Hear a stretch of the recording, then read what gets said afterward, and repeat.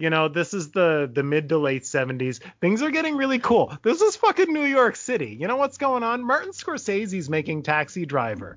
New York City is the most alive fucking thing in the world. There is a pulse in the air. This is one of the most fascinating times in our contemporary history. There's so much energy. There's so much blood and life and sex and violence. And it's pre-AIDS and everybody's fucking and we're all on cocaine.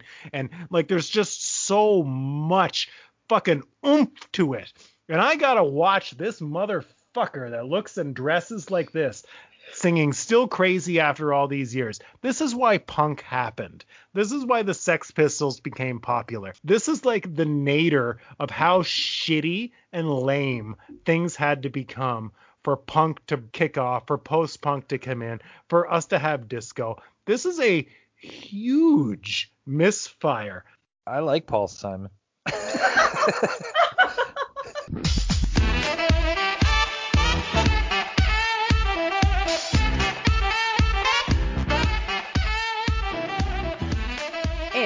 SNL, a look back at Saturday Night Live with your hosts, Matt, Dee, and Keith. Brought to you by Lion's Den Audio Theater. Like and subscribe to Lion's Den Audio Theater for more Lion's Den goodness. And here are your hosts, Keith, Dee, and Matt. And this is episode 2 with host Paul Simon, and it originally aired on October 18th, 1975. Paul Simon's hit. Keith, can you tell me right away? I'm sorry, I need to know, and I would really like to get you and Dee's opinion of this right away. Can you please address Paul Simon's hair on Saturday Night Live Season 1, Episode 2?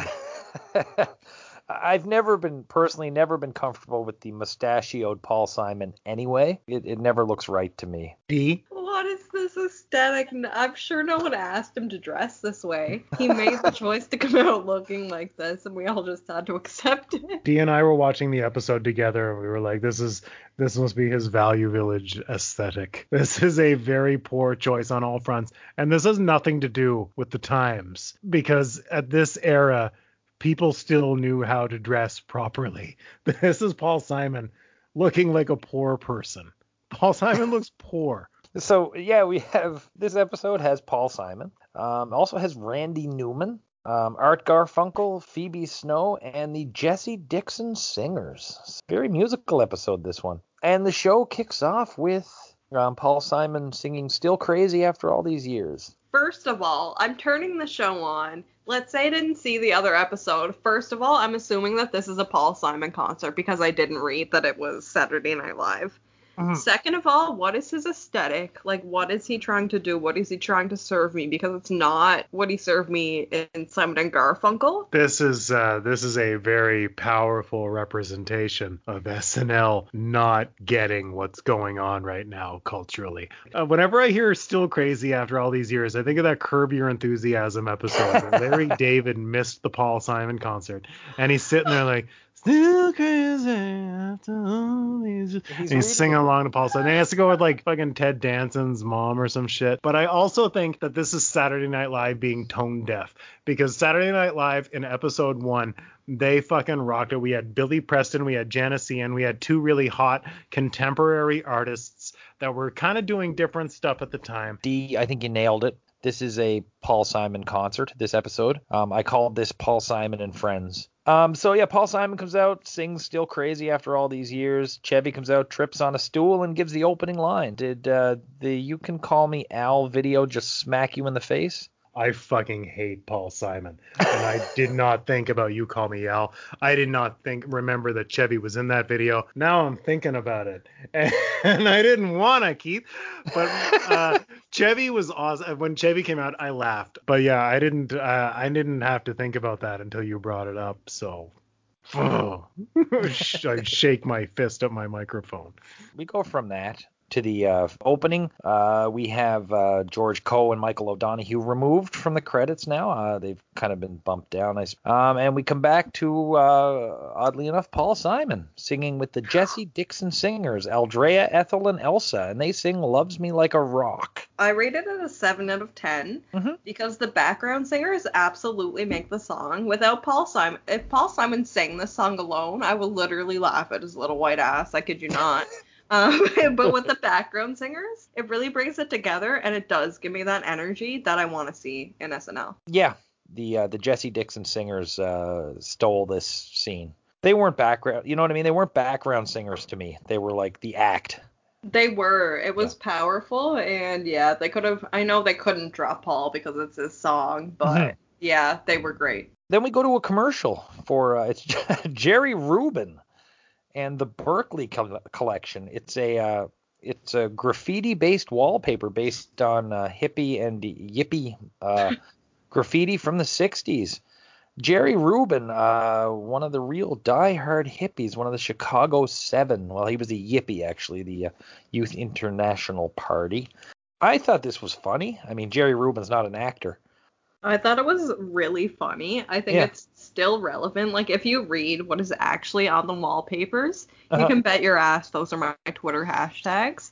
So I would have been that consumer that legitimately put that wallpaper up. So I can see, like, the type of person that they were trying to clown on, and I thought it was so funny. This one doesn't really do anything for me. Sometimes the commercials don't always land for me if I don't feel them particularly relevant. This feels like it was probably like a funny for New York City at the time or something. This just didn't resonate with me at all. It felt like topical humor that I don't get anymore. Therein lies the generation gap, I guess, with D and I perhaps.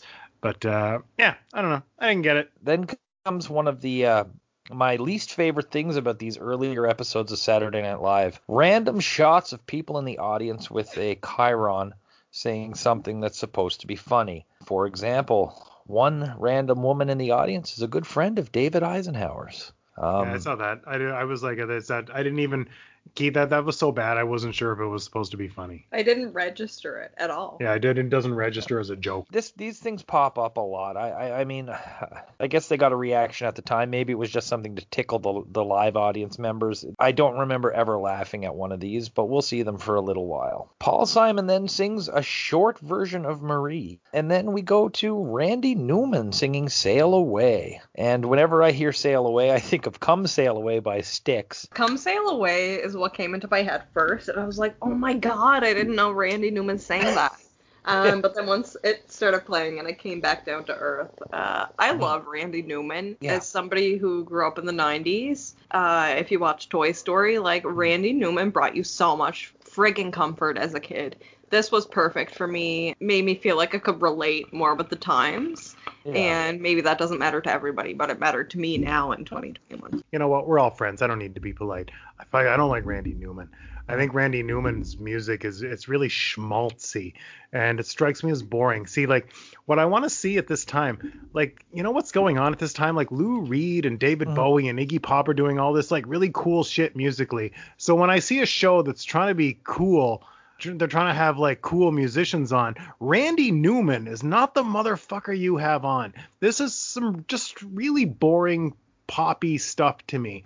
I want SNL, not only in this era, but I want SNL, I guess my fantasy SNL in all eras, is that you're a little more ahead of the curve. And sometimes they get it right. Sometimes you have Nirvana before they're a mega star. This is not one of the times you get it right. You're trotting out established stars that do not appeal to a young demographic, and you're like, hey, this is our cutting edge late night television. No, it's not. This is boring, pedantic shit for adults. Maybe you're trying to sell some records. Maybe you want the 30-year-olds to be buying the records. This is not cool shit. It's not cool now. It really wasn't cool then. This is not cool music for the era. Don't get me wrong. Obviously, These are successful artists. I'm not naive. I'm not crazy. I know Paul Newman. I know Paul Simon and Randy Newman are fucking megastars in the music industry. There's no doubt about it. These men have hits. They are talented.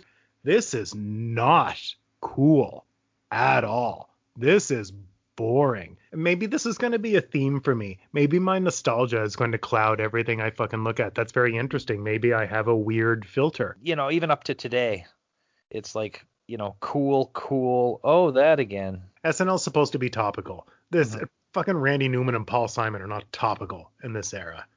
They're dinosaurs. Oh, I don't know. I think Paul Simon was huge at this point in time. Exactly, but that's my point. That's not cutting edge. He's huge. No, okay, yeah.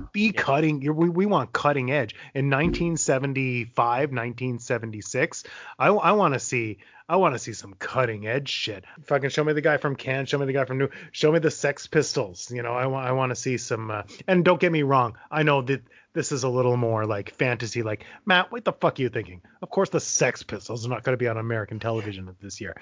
And so that's a hyperbolic example. No, absolutely. But at least show me David Bowie. Yeah, okay. I'm really interested to see how this plays out over at least the first season for you.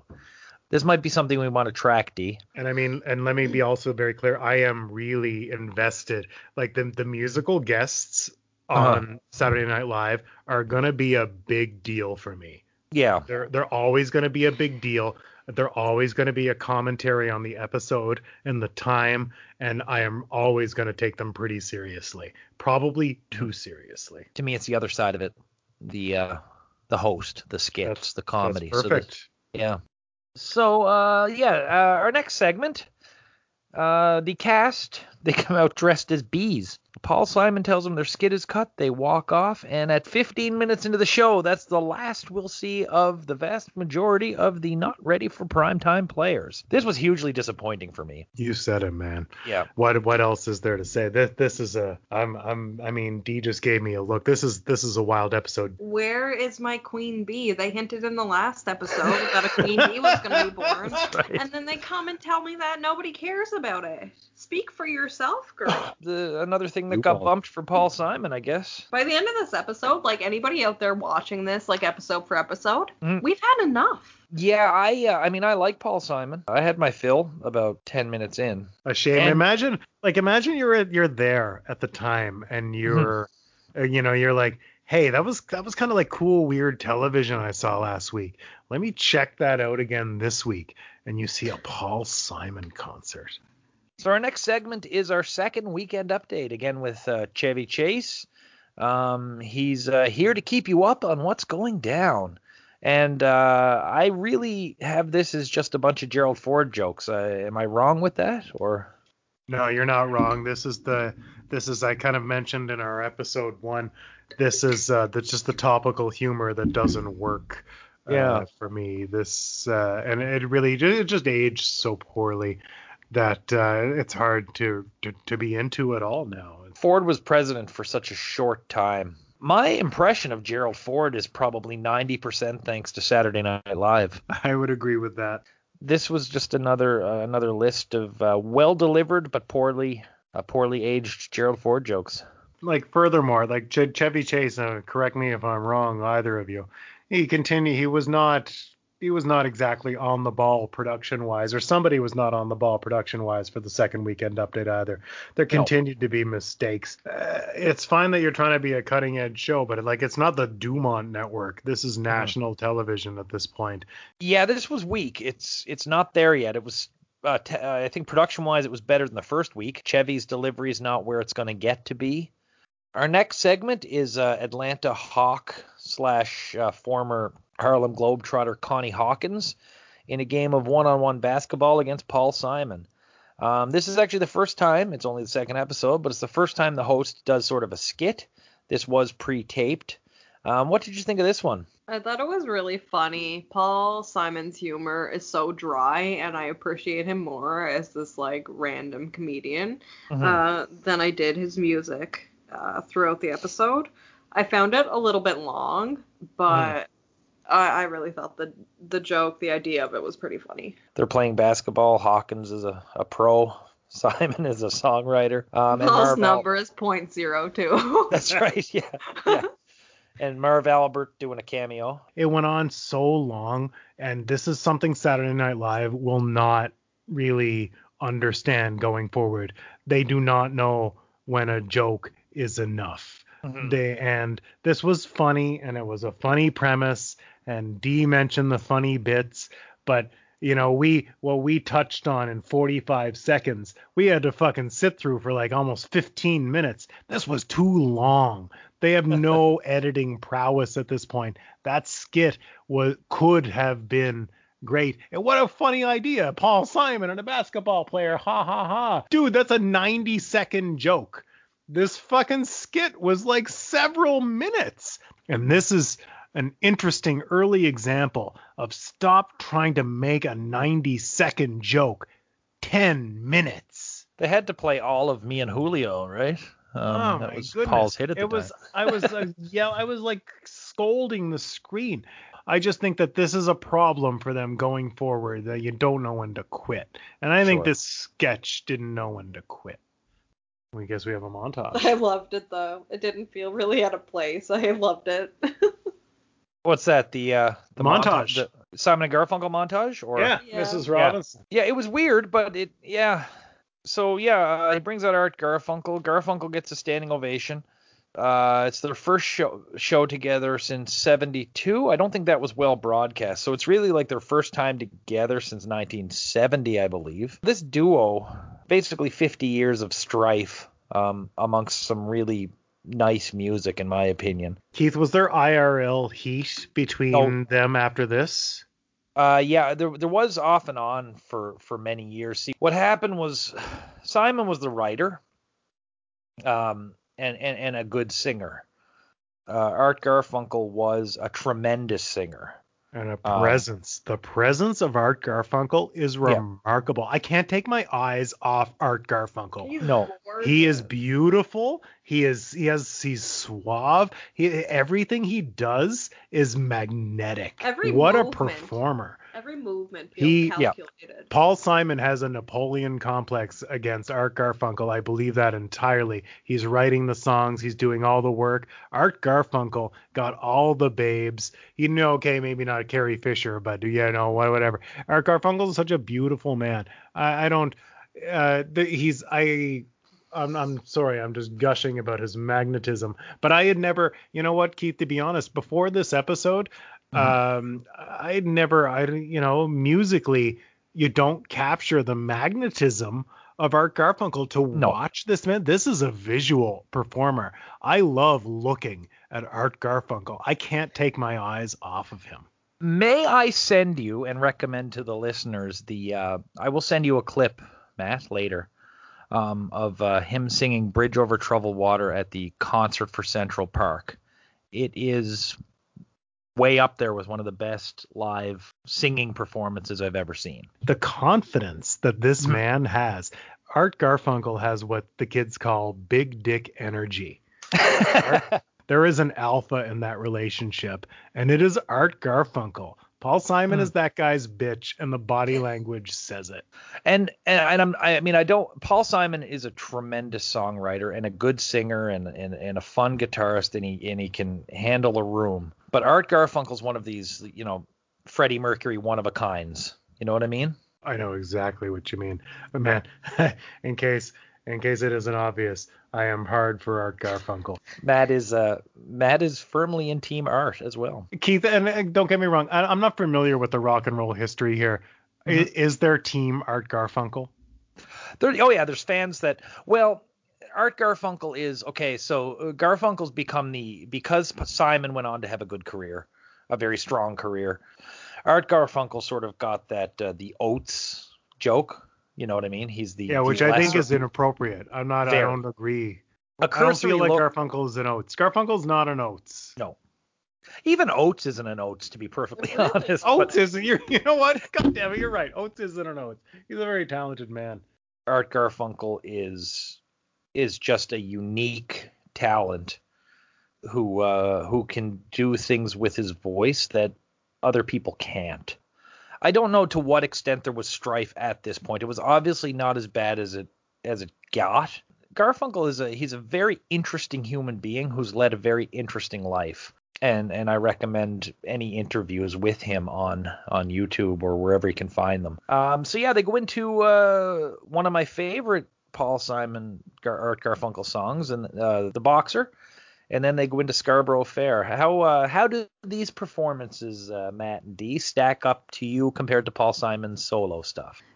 So yeah, The Boxer was dope for me, especially because if you're my age, you probably heard it first by Mumford & Sons, so it was kind of just cool to hear that version of it. And then Scarborough Fair, probably the same. I prefer The Boxer of the two songs, but Scarborough Fair, I guess, is not their composition, but they do a nice version of it. They do the quintessential version of it. Do you ever see Cylon and Garfunkel on Futurama? Yes, absolutely. And then My Little Town, not as well known as the other ones, but a nice version. And then Art comes after Paul announces he made me give him a solo or something like that. Art sings by himself the American pop standard, I Only Have Eyes for You. How was Art on his own, gang? I hope he demanded it because it was beautiful. Yeah. It fulfilled me, and we've had enough of Simon, so I was really glad to hear that, and I think he deserved it. Art Garfunkel is a big star. I don't know how Art Garfunkel wasn't a bigger fucking star with the energy that he brought to this episode. After the wonder of Art Garfunkel, we go to the Muppets again. I didn't even take notes at this. This was more of the same for me. It's not working. It's not. No, you're right. And I watched. I'm quite fresh on this. I took this particular sketch in shortly before our recording, so I remember it quite vividly.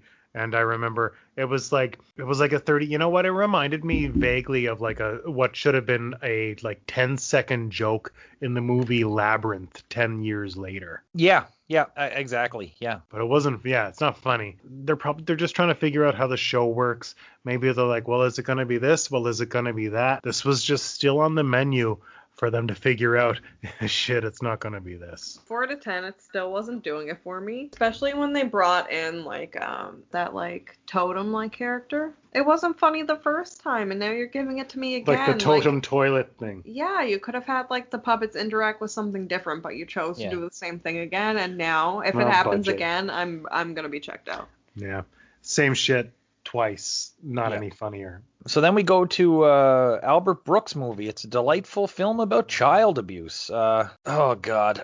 The only thing I found amusing about this one was it was kind of a precursor to these kids like Ryan's World and stuff that's on YouTube that are basically having every bit of their lives filmed. Lots of people currently living this life right now. Yeah, I can agree with that. I rated it 1 out of 10. What the fuck is this? The same way that I feel when I see those types of family YouTube channels that are just exploiting their kids. It just felt weird. It felt yucky. I didn't like to watch it. It made me question my morals, and I don't like to have to do that. Agree. This was not a hit for me. I liked the first one more.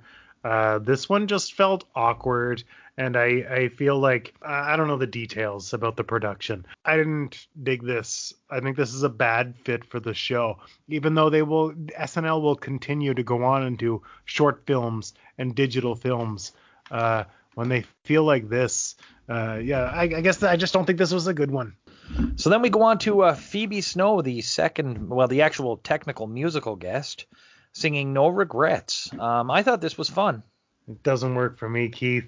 I still don't think this is cutting edge music. I still think this is dated ass shit that SNL should be trying to avoid, because I still think at the time they're trying to be a cutting edge show.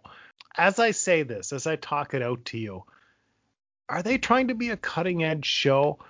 The musical performance was fine. I mean, I'm not saying these people aren't talented. I'm saying that I don't know. I'm not into this genre, and this is not the platform. I was a 10 out of 10 for me. I just really enjoyed it. I definitely didn't think as deep about it as Matthew did. I'm not Sure. gonna lie. I just enjoyed the performance. It had enough energy for me, and when it comes to SNL, like I'm just looking for something that doesn't make me depressed between the last act and the next one. And then we have Gone at Last with Phoebe Snow, Paul Simon, and the Jesse Dixon Singers. My only thought on this one really quick is that this is a Paul Simon song, but I wish that it was only Phoebe Snow and the Dixon Singers. I thought Simon was sort of a third wheel at his own party at this one. I thought that too. Okay. Again, like whenever Paul is with somebody else, I always think it's a 10 out of 10. His music is really accelerated by other people. If it was Phoebe alone, I would have been just as happy though. Matt, what do you think? I think that music that is accelerated by other people is better. I mean, it's no secret I've mentioned in episode 1. I really like Frank Zappa. Frank Zappa is an example of music accelerated by other people with a purpose. Because Frank Zappa called his band the Mothers because they played like motherfuckers, because they were the best musicians. They were bad motherfuckers. These are people that enhance music. Paul Simon is an okay songwriter with the stage presence of an awkward 7th grader. He needs these people. And like he has Chevy Chase in videos. He has Art Garfunkel. He has exciting background musicians. He needs Carrie Fisher. I don't like Paul Simon. Like, Matt wants to dominate Paul Simon. Frank, he's not like these musicians are covering for his lack of stage presence. It's not like where Frank Zappa gets shit out of musicians that elevates a performance. That's not what's happening here. This is somebody that doesn't have stage presence hiring stage presence. Good musicians enhance the performance of good performers, conductors, composers. This is not what's happening here. I'll fight about it. I don't want to. The Try Hard battery commercial. A bunch of old people's pacemakers were wired with various batteries and they were left out overnight. One person did have the Try Hard battery. The next morning, the person with the Try Hard is not tired. The rest are near death. I thought this was quick, funny, and definitely reminded me of Kids in the Hall. For me, it was 1 out of 10, and I feel like I'm gonna say this a lot. The ableism and the just like cheap jokes about old people or people with disabilities, it doesn't do it for me. It's just not funny. Sure. I just thought it was lazy. Like I forgot about it. I find it hard to believe that this is the only filler you have. But whatever, because there's very talented people on the staff, and this is what's showing up on television. You didn't bring back Dan Aykroyd? Like, what's going on? Yeah, I mean, I know, like, don't get me wrong. I don't think Dan Aykroyd is fucking running the show. I don't think Dan Aykroyd's in charge. I'm sure Dan Aykroyd would be in every skit if Dan Aykroyd was in charge. But I am saying that somebody's not seeing what they have. And then we have Paul Simon singing America's Tune. It's even for me, it's definitely a bit too much of Simon. It was Where's My Saturday Night Live now, and maybe Keith, I don't know a lot about the show in this regard, so maybe this is a sincere question for you, because to me, elements of this episode really do seem tone deaf. Is there any network meddling in Saturday Night Live in these preliminary stages? Well, there is, but also too, Paul Simon was a good buddy with Lorne Michaels, right? Okay. And friends with the cast, members of the cast, or friendly with. So it's kind of I don't know if this was planned so the writers could have a week off, or I don't really know what the logic was here, other than Paul Simon was hot. He had a hot solo album out. That's fair. Sometimes you got to play the hot card, and then I haven't done a lot of research about the particular climate of the very time or anything. And again, I'm not trying to beat a dead horse. I feel like I've said that already, but it did seem a little antithetical to me to be doing something this Paul Simon heavy in this particular climate on late night television in New York City. Like, I don't know. It just seems weird and just off base to me. Well, and Paul Simon's base was New York at that point. So there's a lot going on as well. I mean, it is the second episode. They're still getting their legs and figuring out what they're going to be.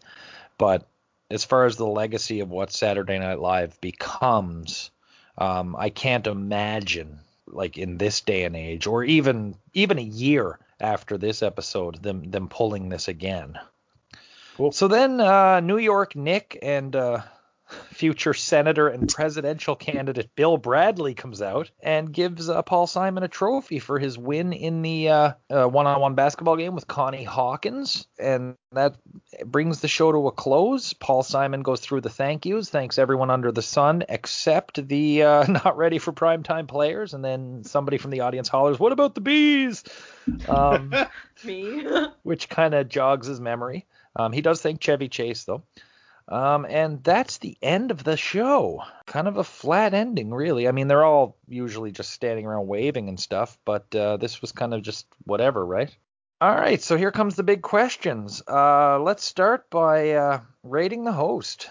I'll give my thoughts here first. Paul Simon's Paul Simon. For what he did well. He was definitely augmented by those around him. But this was not a hosting Saturday Night Live as we've come to know it job, and even at the time it was very much separate from anything else that went on. So yeah, how did you guys feel about Paul Simon? 1 out of 5. One of my least favorite hosts that I've witnessed to date on Saturday Night Live. I had a wretched time. 3 out of 5. That's generous. I refuse to call him a host. This was a Paul Simon concert with other talent involved. Rating the music. I think we've said it a number of times. Paul Simon alone was meh. Paul Simon with anyone else ranged from very good to awesome is where I'm at. I'm never sure about Randy Newman's stuff. This is not my favorite Randy Newman song, but it was fun for me. It was nice to see Randy Newman, but it wasn't in the right context. Maybe Randy should have been a musical guest on a different episode. 2 out of 5 for me. Art Garfunkel is fine. Paul Simon and Randy Newman are wonder bread and uninteresting music for me. 3 out of 10. Because I love Randy Newman. 3 out of 10 or 3 out of 5? Or sorry, 3 out of 5. 3 out of 5. Sure. Because Randy Newman makes me feel comfortable. Paul Simon wasn't hitting, but Art Garfunkel was hitting, and I think that Paul did less alone than he did with other people, so I'm gonna give it a 3. Big dick Art. So the turning to the comedy/performance side, what's the worst bit of the night? Dregs. I didn't care for it. I feel like I was forced to I was forced to watch this unfunny, shitty puppetry again. I think, yeah, I didn't laugh at I was a little more forgiving in the first episode about Jim Henson's bit. This time, it was just really a bathroom break waste of time. This had X-Pac heat with me. I watched this episode twice, and I really couldn't decide between the Muppets or the Albert Brooks movie. I think I'm gonna sit with the Muppets just because the Albert Brooks movie, the tragedy of kids growing up on YouTube is poignant and kind of made the movie a little visionary. So yeah, I'm gonna sit with the Muppets on this one. You're here. Friggin' Muppets. So the bit of the night, the comedy segment or line or whatever that worked best for you. I guess what worked best for me is probably the chuckles I had at the basketball skit preliminary. Yeah. It went on way too long, but my hatred of this episode knows no bounds. This is the only bright spot for me, other than Art Garfunkel's giant penis. I agree. I just agree. I have nothing else to say. Yeah, I'm with you guys. The Simon versus Hawkins. I didn't find it went on as long as you guys do, but I enjoyed it. I thought it was oddly enough Simon at his best, and again he had someone there with him. You beta motherfucker. And performance. Well, I mean, star of the night as far as the comedy side. Who's the star of the night? For the comedic performances, you have to give it to Chevy Chase almost by default because he did Weekend Update and he said live from New York. I don't know. That's a hard one for me. I didn't really find anybody like super hilarious. So I don't have an answer for that one. I didn't write anything down. I didn't find anybody to be super funny. I'm going to throw you as a curveball on my star of the night. I didn't talk about it too much in the thing, but I thought Connie Hawkins in that thing was hilarious in the basketball game. The way he was sort of purposely letting Simon win and sort of That's like pretty- jumping over. Yeah. I'm chuckling over as you describe it. Yeah, and he That also was at one pretty funny. You got it.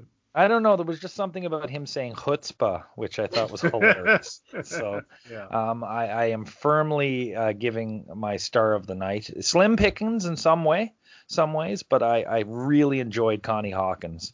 So final thoughts, guys, on this episode. I hated this episode. I really hope they figure their shit out like right away. I don't want to sit through another one like this. This was bad. That this was S and hell. Honey, I didn't want a concert. That's all Yeah. I have to say. I didn't think that I was coming in for a concert, but that's what they served me. Letter-wise, I gave it a C. Yeah, I agree. I averaged it like D for the comedy stuff, like really non-existent or bad comedy, and then B for the music. I'm a bigger fan of Paul than you guys are. This is an early episode, and they haven't found their niche yet, but this is a devolution from the previous episode, and it's definitely not mentioned in the great episodes. In this one, the comedy takes a huge backseat to the music, and the music is hit or miss. The Muppets are terrible, and Brooks's movies so far are crap. This was a Paul Simon and Friends concert with a few breaks for the main acts, except for a fairly flat update and some nice moments in the basketball game were pretty shitty. When Paul Simon goes on to say thank you and mentions everyone except the famous cast, except Chevy, that kind of goes to tell you where people were sitting at that time in the mental hierarchy. I just don't think the show in this format would have even lasted till Christmas of '75 if it continued this way. So I'm eager to see Saturday Night Live evolve into something closer to what we know and love. It's exciting. They don't know what they got. This episode gets a 6.3 from IMDb users. I mean, obviously, I still think it's generous, but it's nice than what it's a you know what, at this point, I don't know what the proper terminology is, but I think at this point we're almost developing like an exchange rate from our ratings to the IMDb ratings, because mine was low and theirs is also lower. So I think I'm going to take this as evidence that it's popular opinion that this episode is fucking trash. So now here's the epilogue. What happens with these people? Paul Simon, Phoebe Snow, Art Garfunkel, and Randy Newman will all be back at different points. Yes, Matt Big Dick Art is coming back, and I think he's by himself. We do not see, sadly, we don't see Connie Hawkins again, and Hawkins, after a prominent basketball career and such, he actually passes away in 2017. The Jesse Dixon Singers. Jesse Dixon dies in 2011 of cancer. Aldrea Lennox dies in 2015. Ethel Holloway died in 2009, and Elsa Harris is still at it. So there's one of the Jesse Dixon Singers still going and still making music as of 2019. Hippie guru Jerry Rubin never comes back to Saturday Night Live. This hippie guru later invests a bunch of money in Apple and lives out the remainder of his days as a successful stockbroker on Wall Street until he is killed by a car in 1994. So What the fuck, Keith? Holy shit. That was an ending. for that guy. Yeah, it's interesting. I mean, everybody jokes about the hippies going corporate, and maybe that's the source of it. So yeah, I suppose that's it for episode 2, guys. Thank you very much, Matt and Dee. Thank you. Thank you. And thank you very much for joining us for episode 2 of SN Hell, the Paul Simon concert. It was a lot of fun putting together, and hopefully you enjoyed it as well. Feel free to like and subscribe, drop any comments in our videos, and we'll see you next time. Episode 3, starring Rob Reiner with his guest, The Lockers, for another round of SN Hell.